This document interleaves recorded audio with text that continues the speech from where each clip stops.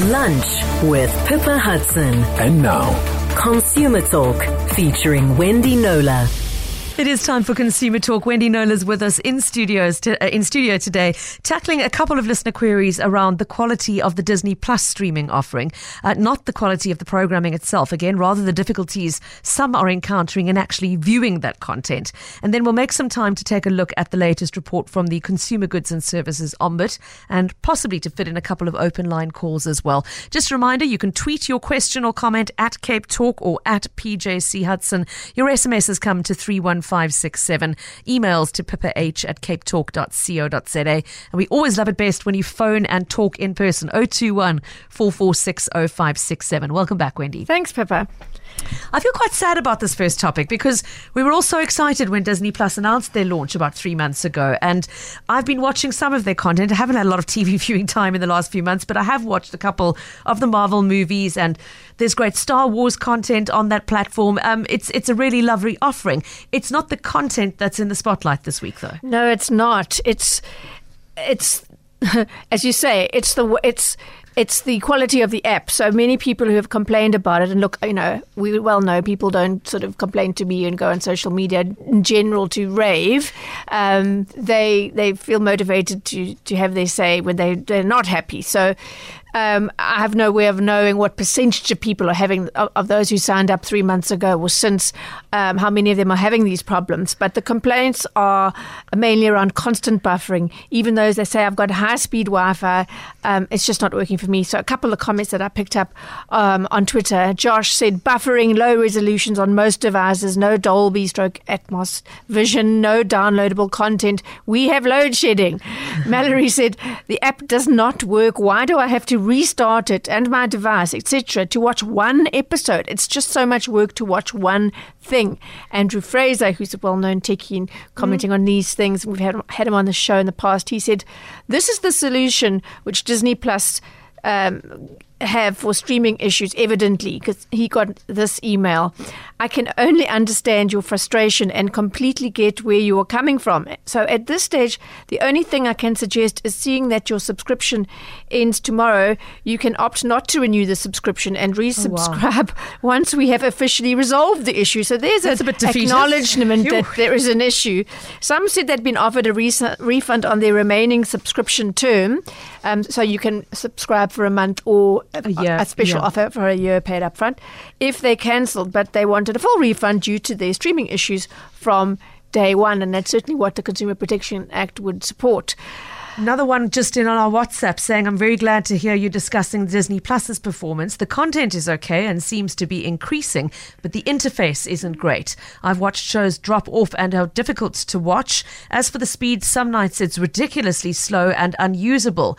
I haven't had issues with Netflix, YouTube or Showmax streaming, and I have a decent 50 meg fiber line. Their technology to compress and deliver the video is nowhere close to what Netflix is doing. And that's a comment from Sean That's P. a very well worded on one. the WhatsApp Thank you, line. Sean. Thanks, Sean, for phrasing it so well. Wendy, I know you've been in conversation with Disney asking for some answers, and they've sent you a statement they would like shared. So let's start there, and they then we'll want it delve shared in full into the individual questions. Let's take a listen, okay? So the bit they've wanted to be expressed or shared in full, it goes like this. Our team is committed to delivering a best-in-class streaming experience for all subscribers of Disney Plus. We've seen great interest from our customers using the service and streaming shows and movies from our iconic brands, Disney, Pixar, Marvel, Star Wars, National Geographic and Star. A small number of our subscribers have experienced some functional and device compatibility issues. We appreciate everyone's patience, and their feedback has been vital as we work to address the issues as quickly as possible. If I were to crit that as a media professional, I will say that's lovely, but where's the sorry? Fair point. Yeah. And then for background, which, that has to be attributed to a Disney spokesman. Okay. The rest is for background. It doesn't have to be attributed. So I'm not quite sure what that means, but it's worth talking about some of that background. So they say the Hotstar team has had success building streaming platforms at scale in India and across the Asia-Pacific region and has mass appeal in the region. The launch 3 months ago in South Africa is an extension of this.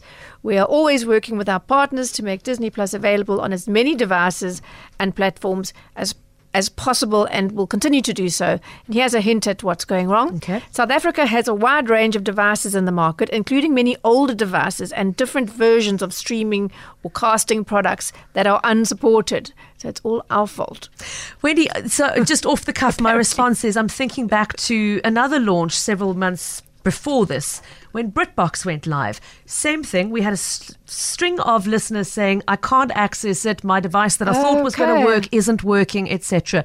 The difference in the response, though, is that BritBox bent over backwards to try and get those listeners sorted out and advise them on where they were going wrong with their device, advise them on a fix to breach in some cases or bridge the gap between whatever it was that they had, and acknowledge the fact that in many cases it was a device issue and that maybe they hadn't been as clear in expressing what sort of device would be needed to support their platform. Yes. And they have fixed that. Disclosure. Well, okay. I'm sure they're going to... I hope Disney's going to get to the same fair point. comment. Yeah. Yes, because now there's a precedent for this sort of thing. Yeah. I was one of those that got BritBox right in the beginning and didn't have any problems. So clearly it is dependent on how you are accessing it's how the old your service. television is. It's, a lot of people who were trying to get it on older devices were finding that they weren't compatible. But as you say, fair enough, but that should be stated up front so that people know what they're signing. Yeah, know that they can actually what the use limitations could possibly be. Okay, so you have been engaging with them. Did they directly address the issue of why when you say so many people, as you say, we don't know what percentage of people it is who are experiencing this, but anecdotally, it's a good few, Wendy. I think so. What did they say about it? It just said, they're calling it a small number. Their feedback has been helpful in helping to resolve the issues raised, and we appreciate everyone's patience as we work to resolve all issues raised as quickly as possible. For example, says Disney, we've been working to resolve functionality and compatibility issues with Android devices. We've seen a significant reduction in playback failure rates on these devices over the past month. Incidentally, the comments that I quoted a little earlier were all this week, so I wasn't accessing old comments. Okay. So these are people that are still experiencing problems. Disney says we continue to roll out updates to the Disney Plus app and increase our device footprint with many more exciting announcements to come. Okay, before we take a look at their response to Andrew's comment about the don't renew your subscription response, we've got a couple of more listener responses coming in on the WhatsApp and the voice note. A WhatsApp from Anna Marie saying, I'm also experiencing buffering issues and I've got a really decent fiber connection. I watch Netflix all the time. The user interface is terrible. To view the details of the show or to add or remove from my watch list is just so annoying. Anonymous saying the Disney app doesn't let you turn off continuous streaming. So if you fall asleep, it'll just stream for hours. The only way to prevent it is with airplane mode and a download. And then there's a voice note as well. Let's take a listen. Hi, Pippa, on Disney Plus. I just wanted to say that I started watching a series and I was about 2 episodes in. It was The Keeper of the Ashes, and then there just weren't other episodes, and I needed to email them and say, where are the other episodes? And they said, we didn't realize the episodes weren't there. We'll get on it. So it's just bizarre that a consumer has to tell the platform that they're missing half of an entire series. It is indeed, but thanks for taking the time to tell them on behalf of everybody else who's trying to watch the series. I know this is coming off a low base, but at least she was able to actually engage with somebody there and actually point it out, because how much time on this show did we spend saying, you just couldn't get hold of anybody. Yeah. I'm glad to hear that she did get some feedback. Keep those voice notes coming to 0725671567. There's another one to listen to. Hi, it's Simon from Durbanville. I've been with Disney Plus since they've started in SA and even before via VPN. The app for South Africa seems to be very, very tricky. I've recently discovered that if you have your earphones in your iPad and you're watching, it will not play the content. And there's a lot of other issues with Apple TV that I use, and it seems that little slight deviations or changes in your usage seems to affect their interface. But I've actually cancelled subscription because I don't like struggling to figure out what's happening with the service. So I've just opted out. Thanks. Simon, thanks for that. We're going to talk about cancellations in just a minute. It is because, unfortunately, it is becoming a key part of this conversation.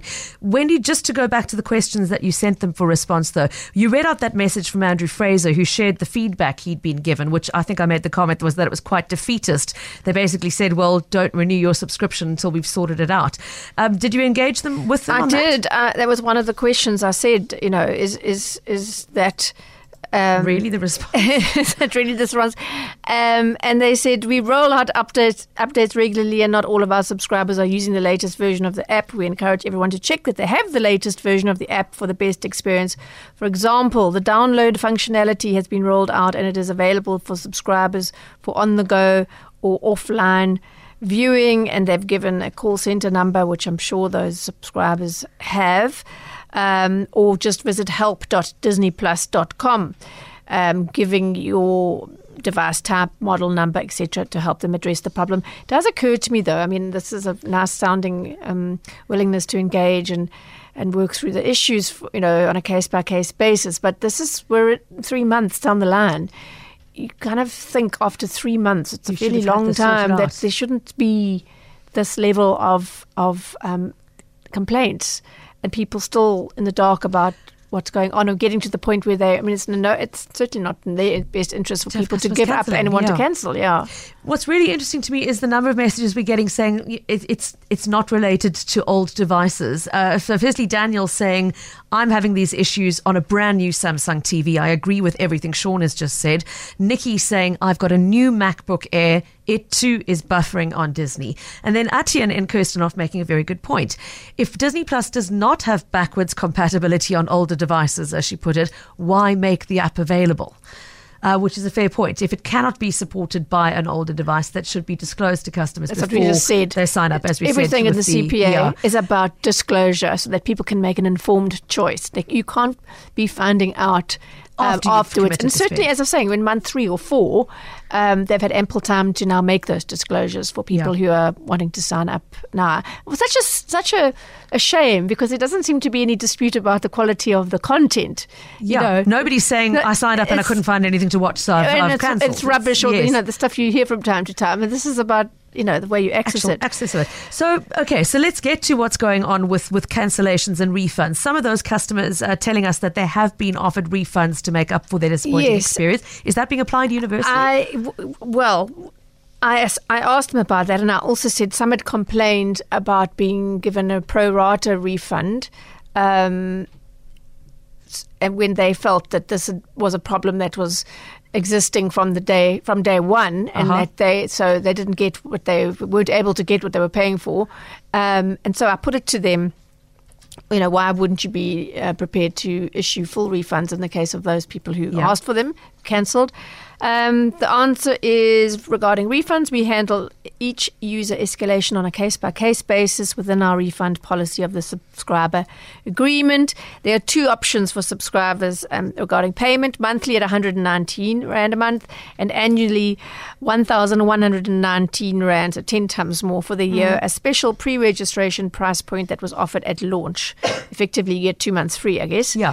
All new subscribers who have purchased their subscriptions from Disney Plus directly have a 7-day for monthly and 2-week cooling off period in which they can choose to cancel the subscription with a refund. Okay, that is something.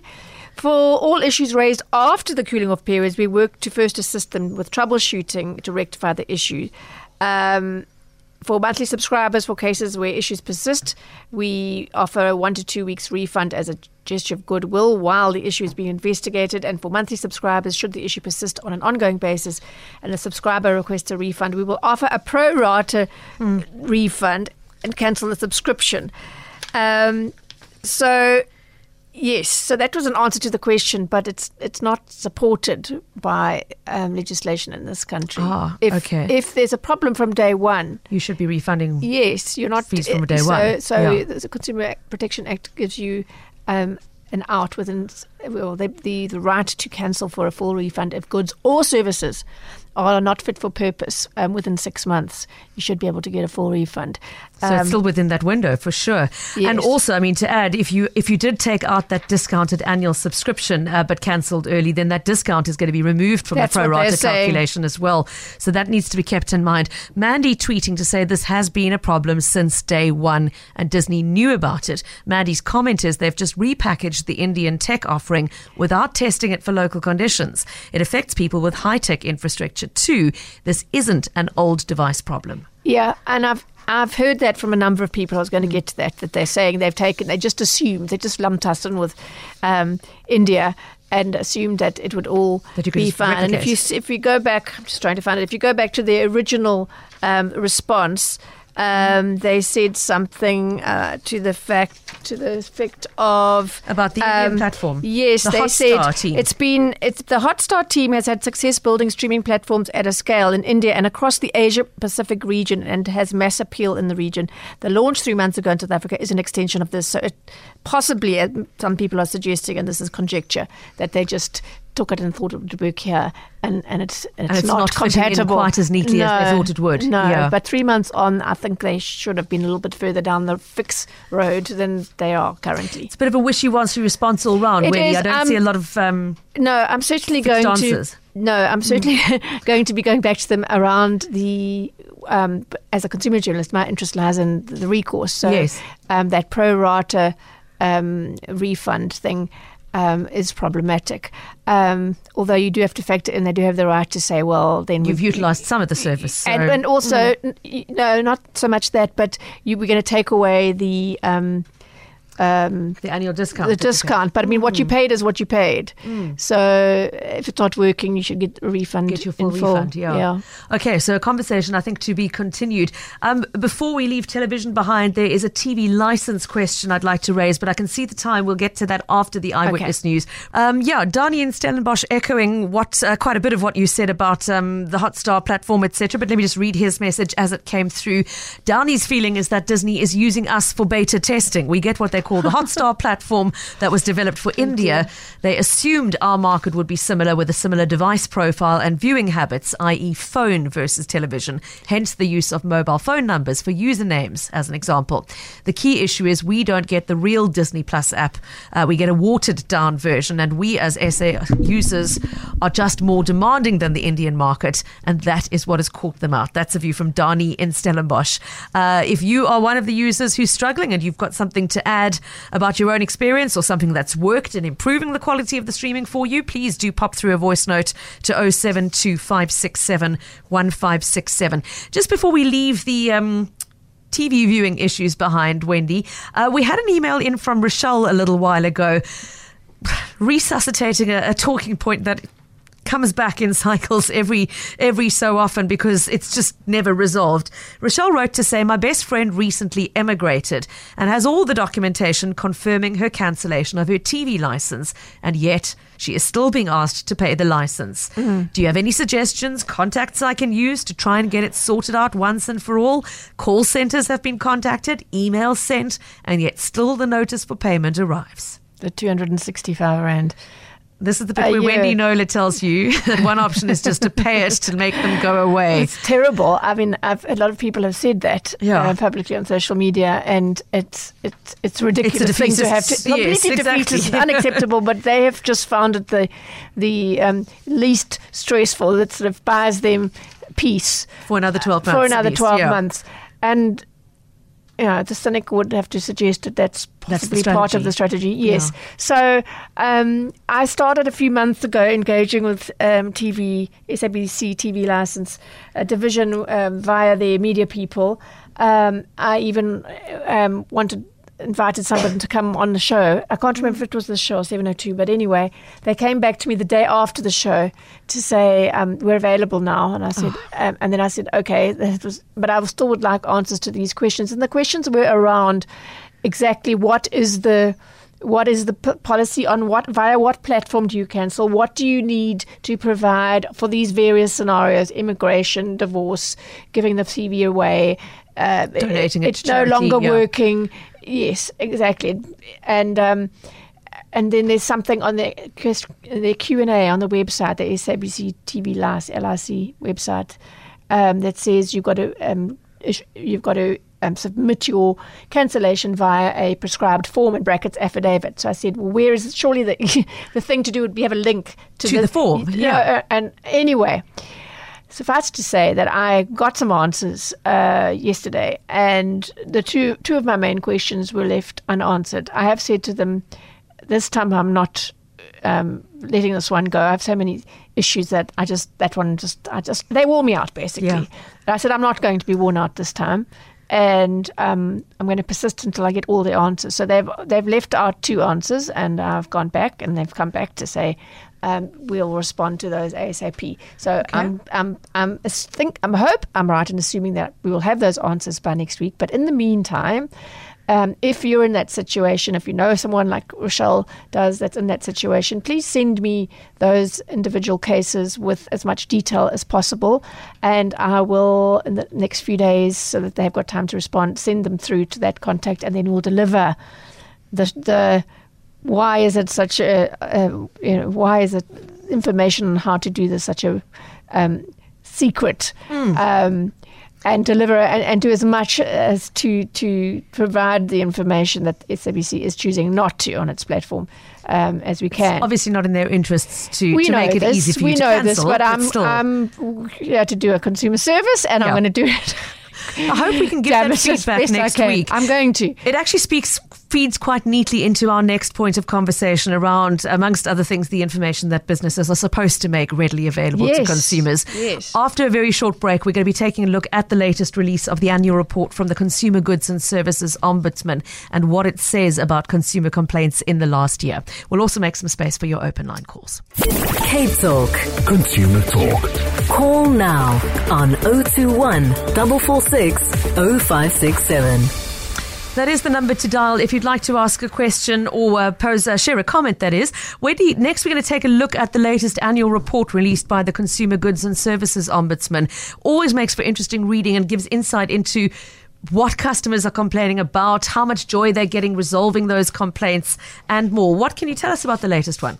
Okay, to start with, the good news is that in the latest report released just this morning, covering 2021 to February, end of February 2022 this year, 60% of the almost 14,000 cases that the office mediated were resolved in favour of mistreated consumers. So with the financial ones, it's 23% only in favour of consumers. So that is good news, and that put a total of 11.5 million rand back into the pockets, or at least the bank accounts, of those people who had complained. For me, the bad news is that 22% of those almost 14,000 cases that they handled in that year had to be closed without any result because the companies concerned failed to cooperate with the Ombuds office. In other words, they just ignored the emails. They just because the thing is that the office doesn't have any enforcement teeth, and I think they know it.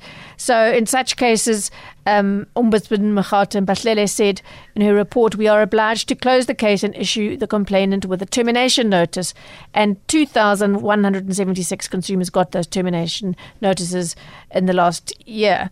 And the thing is that in terms of the Consumer Protection Act, the onus is then on the consumer to lodge a fresh complaint with the National Consumer Commission. We have no way of tracking how many consumers go on to do this, because some may choose to go the legal route if they're owed enough money, or they might simply lose patience with the process and give up. And I think that's the case with a lot of the time. So just to be clear, you can do you have to complain to the Ombud before you go to the National Consumer Council? Yeah, if you try to complain to the NCC, they will invariably direct you to the Ombud. So you try the Ombud first. If you're lucky, the Ombud gets a result for you. But if the company simply refuses to cooperate because they don't have anything to, about it, then you can try going to, because it's only the Commission that has as the regulator that can then take cases to the Consumer Tribunal where the enforcement happens. They can issue fines, and the tribunal has the standing of a court. Okay, I know it's something the Ombud is trying to change. She did say in the report that they keep on flagging this issue with the Department of Trade and Industry and Competition, that it's not helpful having a body like the Ombud if they can't enforce their decisions. Yeah, and I think it empowers the rogue companies to just cock a snook and just say we're just not engaged. Yeah, and they're a very effective organisation, in my view. And I've had lots of people. I always ask for people to give me their feedback. So I think, it's such a pity that they don't have any enforcement, and it's certainly something that I would support because it would ultimately lead to more justice for more consumers. But anyway, what they do quite well is name and shame. So when they get enough complaints about the same company, they will. We know as journalists that they'll issue it's powerful. They'll issue a statement and name the company and warn consumers against them. So yes. Okay, well, we've got the CEO of the Ombuds Office with us on the line to delve into some of the details of the latest report. Queen Munyai, thank you so much for joining us this afternoon. Welcome to the show. Thank you so much, Pippa and Wendy. Thank you for having us this afternoon. It's our great pleasure. Perhaps not surprisingly, given how our lives and our shopping habits have changed because of lockdown, the biggest category of complaints in the latest year under review was related to online shopping. Queen, I believe it was 25% of all complaints received were to do with online shopping. Were most of those to do with sort of customer service issues, like it taking too long to deliver a parcel or bad communication? Or were a lot of them due to sort of out-and-out scams, people offering an online shopping experience that turned out to be not real, if I can put it that way? Yeah, you're quite correct. It's 25% in the current year. Last year it was about 27%, but it was a huge jump from the prior year, which was only 6%. So that consumers are really moving towards shopping online, which is now also coming out with challenges of those that are fraudsters. So of the 25% in the year under review, which is 2021-2022, about 65% relates to those that were never delivered or they were late deliveries. And amongst those, obviously, are the ones that we are talking about, where we named and shamed some of the suppliers who were selling online. They'll take the money and with the intention of never to deliver, or sometimes they take too long. Yeah. Or maybe they over-advertise and take monies before delivery. They run out of stock. So about 65% of that relates to that category. While there are other categories that also include services which were not, or goods which were not as per the order, or perhaps not as expected quality. So that falls about 6% or so. So the biggest part of the complaints is falling among those that were never delivered or sometimes late deliveries. And mainly because suppliers are not communicating, or perhaps not even giving consumers an indication if there are any anticipated problems that maybe will be late deliveries. Yeah, those are the ones. Okay, thanks, Queen. So in her report, Ombudsman Mekgato Mpahlele said that between the Electronic Communications and Transactions Act and the Consumer Protection Act, consumers were covered for what she called just about everything that can go wrong in the ordinary course of online business. But the problem, she said, is that very few consumers know what online retailers must legally do, so they don't know when their rights are being infringed. And some of the things that they are required to disclose is information about their identity and their contact details, any codes of conduct that they subscribe to, or bodies, accreditation bodies that they belong to.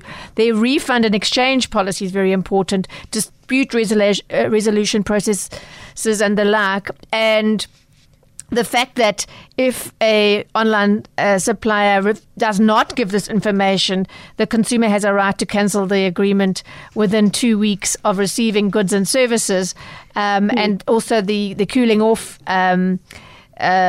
period, yes, so that you've got that week after you get the goods. If they're not what you had in mind, you don't have to have a specific reason. You just get to cancel. And she also called for stricter sanctions against those who flout these regulations. So what, in your view, what form would those sanctions take? Yeah, you see, that one is one of the things that we have identified that is a huge problem, and communications are underway. I know that our office were working with the e-commerce associations to try and find the best way of how to deal with it. Because what we have seen on our side is that while we have named and shamed a few and have not been non-cooperative, even after all that whole back and forth and us reporting them to the NCC, when you go back to the internet, you find that some of them continue to trade, even when after all this. Or in other instances, we find that they will open up a new store with a different name, and you wouldn't even know that it was them. So consumers continue to fall victims of those kind of things. So in our view, we know that from the fraud prevention services side, there are talks that are underway of coming up with solutions around that. One of them, I would think that perhaps the regulator, because where there is non-cooperation or there are fraud instances, we would report to the regulator.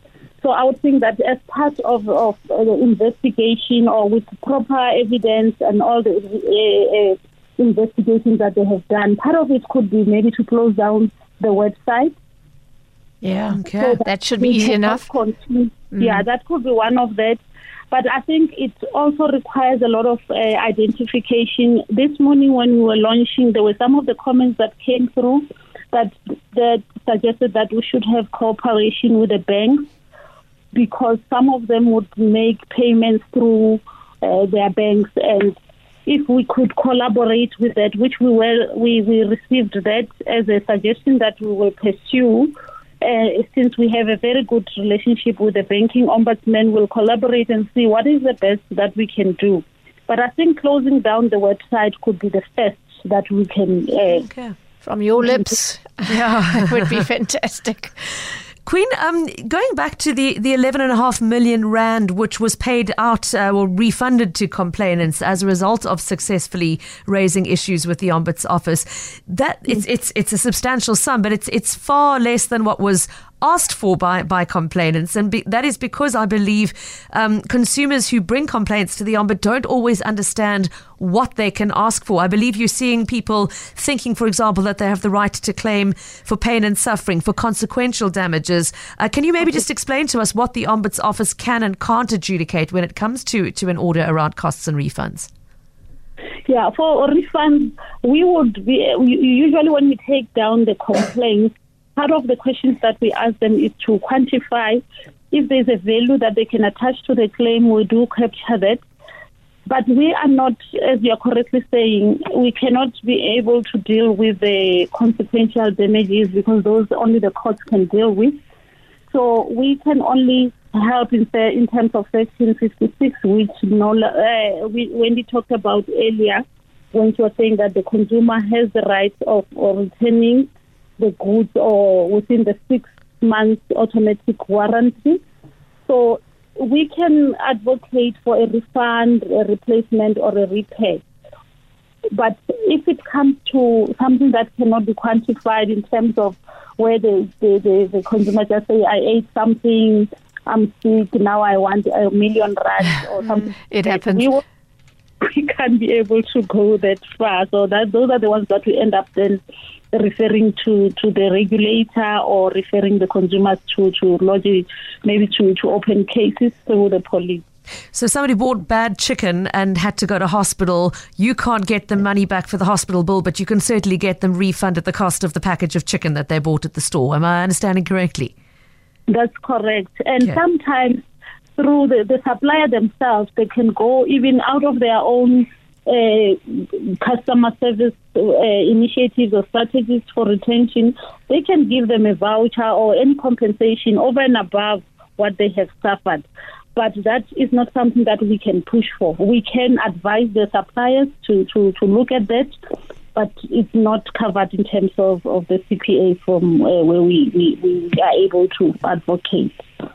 Thanks for that. Queen, one final question. If a customer listening to this wants to lodge a complaint with the Ombud or to raise an issue with us, what's the preferred way of contacting you?